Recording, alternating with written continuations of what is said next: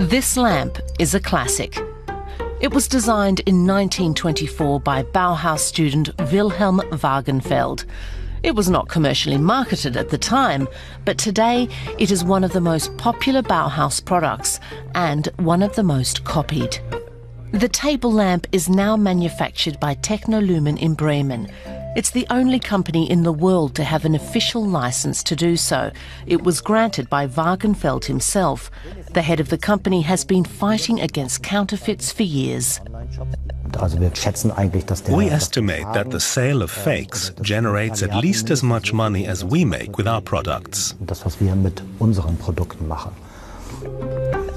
For a Wagenfeld lamp to count as authentic, it has to be constructed according to the original design. Details count. The metal parts are nickel-plated. The stem and base of this variant are made of glass.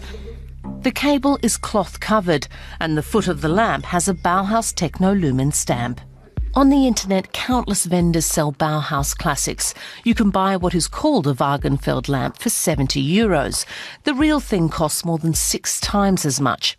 Lamps aren't the only objects that are copied. There's also furniture, like the Barcelona chair by Mies van der Rohe. It's like tilting at windmills. More and more fakes are always appearing. All licensed manufacturers like us have to fight them. If we didn't, it would probably mean the end of authentic replicas like ours. It wouldn't be possible to manufacture a real Wagenfeld lamp for €70. The production is elaborate. Each lamp is assembled by hand. The parts come from regional suppliers.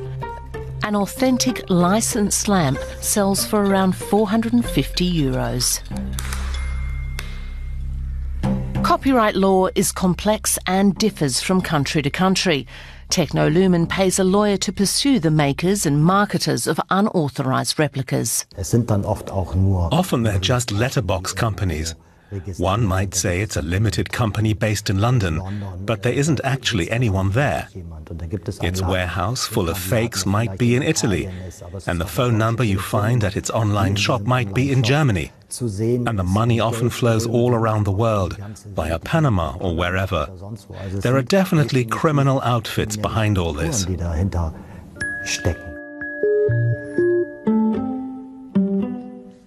The teachers and students at the Bauhaus design products and buildings. They put on exhibitions and published magazines. It's not just its product designs or the architecture that has become legendary.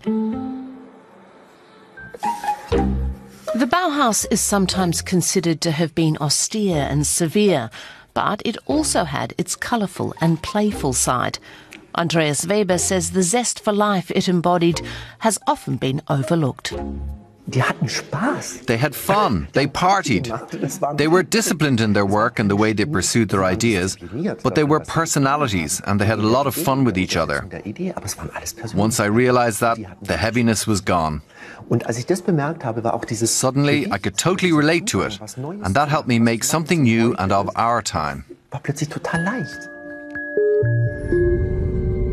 A balance between artistic play and straight function. New Tendency is a design studio in Berlin that sees itself in the tradition of the Bauhaus. Only revolutionary ideas will shape an uncertain future.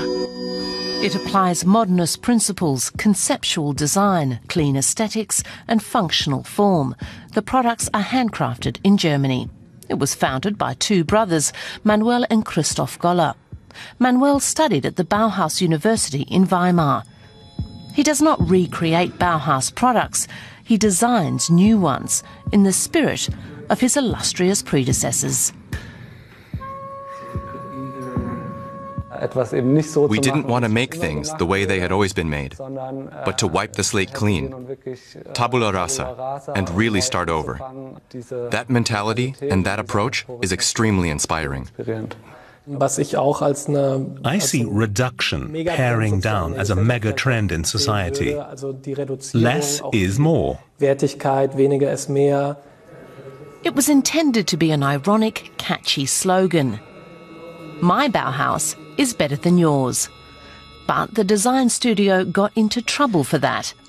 Bauhaus is the name of a chain of DIY stores in Germany. That company took them to court because it had obtained the rights to use the name back in the 1960s.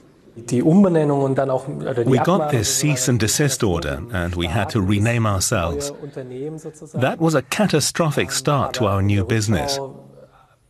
But in retrospect, I'd say it energized us and really got us going in building up the company. Without that, and the change of name to New Tendency, the company as it is today probably wouldn't exist. With success comes the risk and the honour of being imitated or merely copied. Counterfeiters make life tough for those who make the real thing. It's a testimony to the intellectual and emotional power of the Bauhaus that it still inspires both emulation and fakes.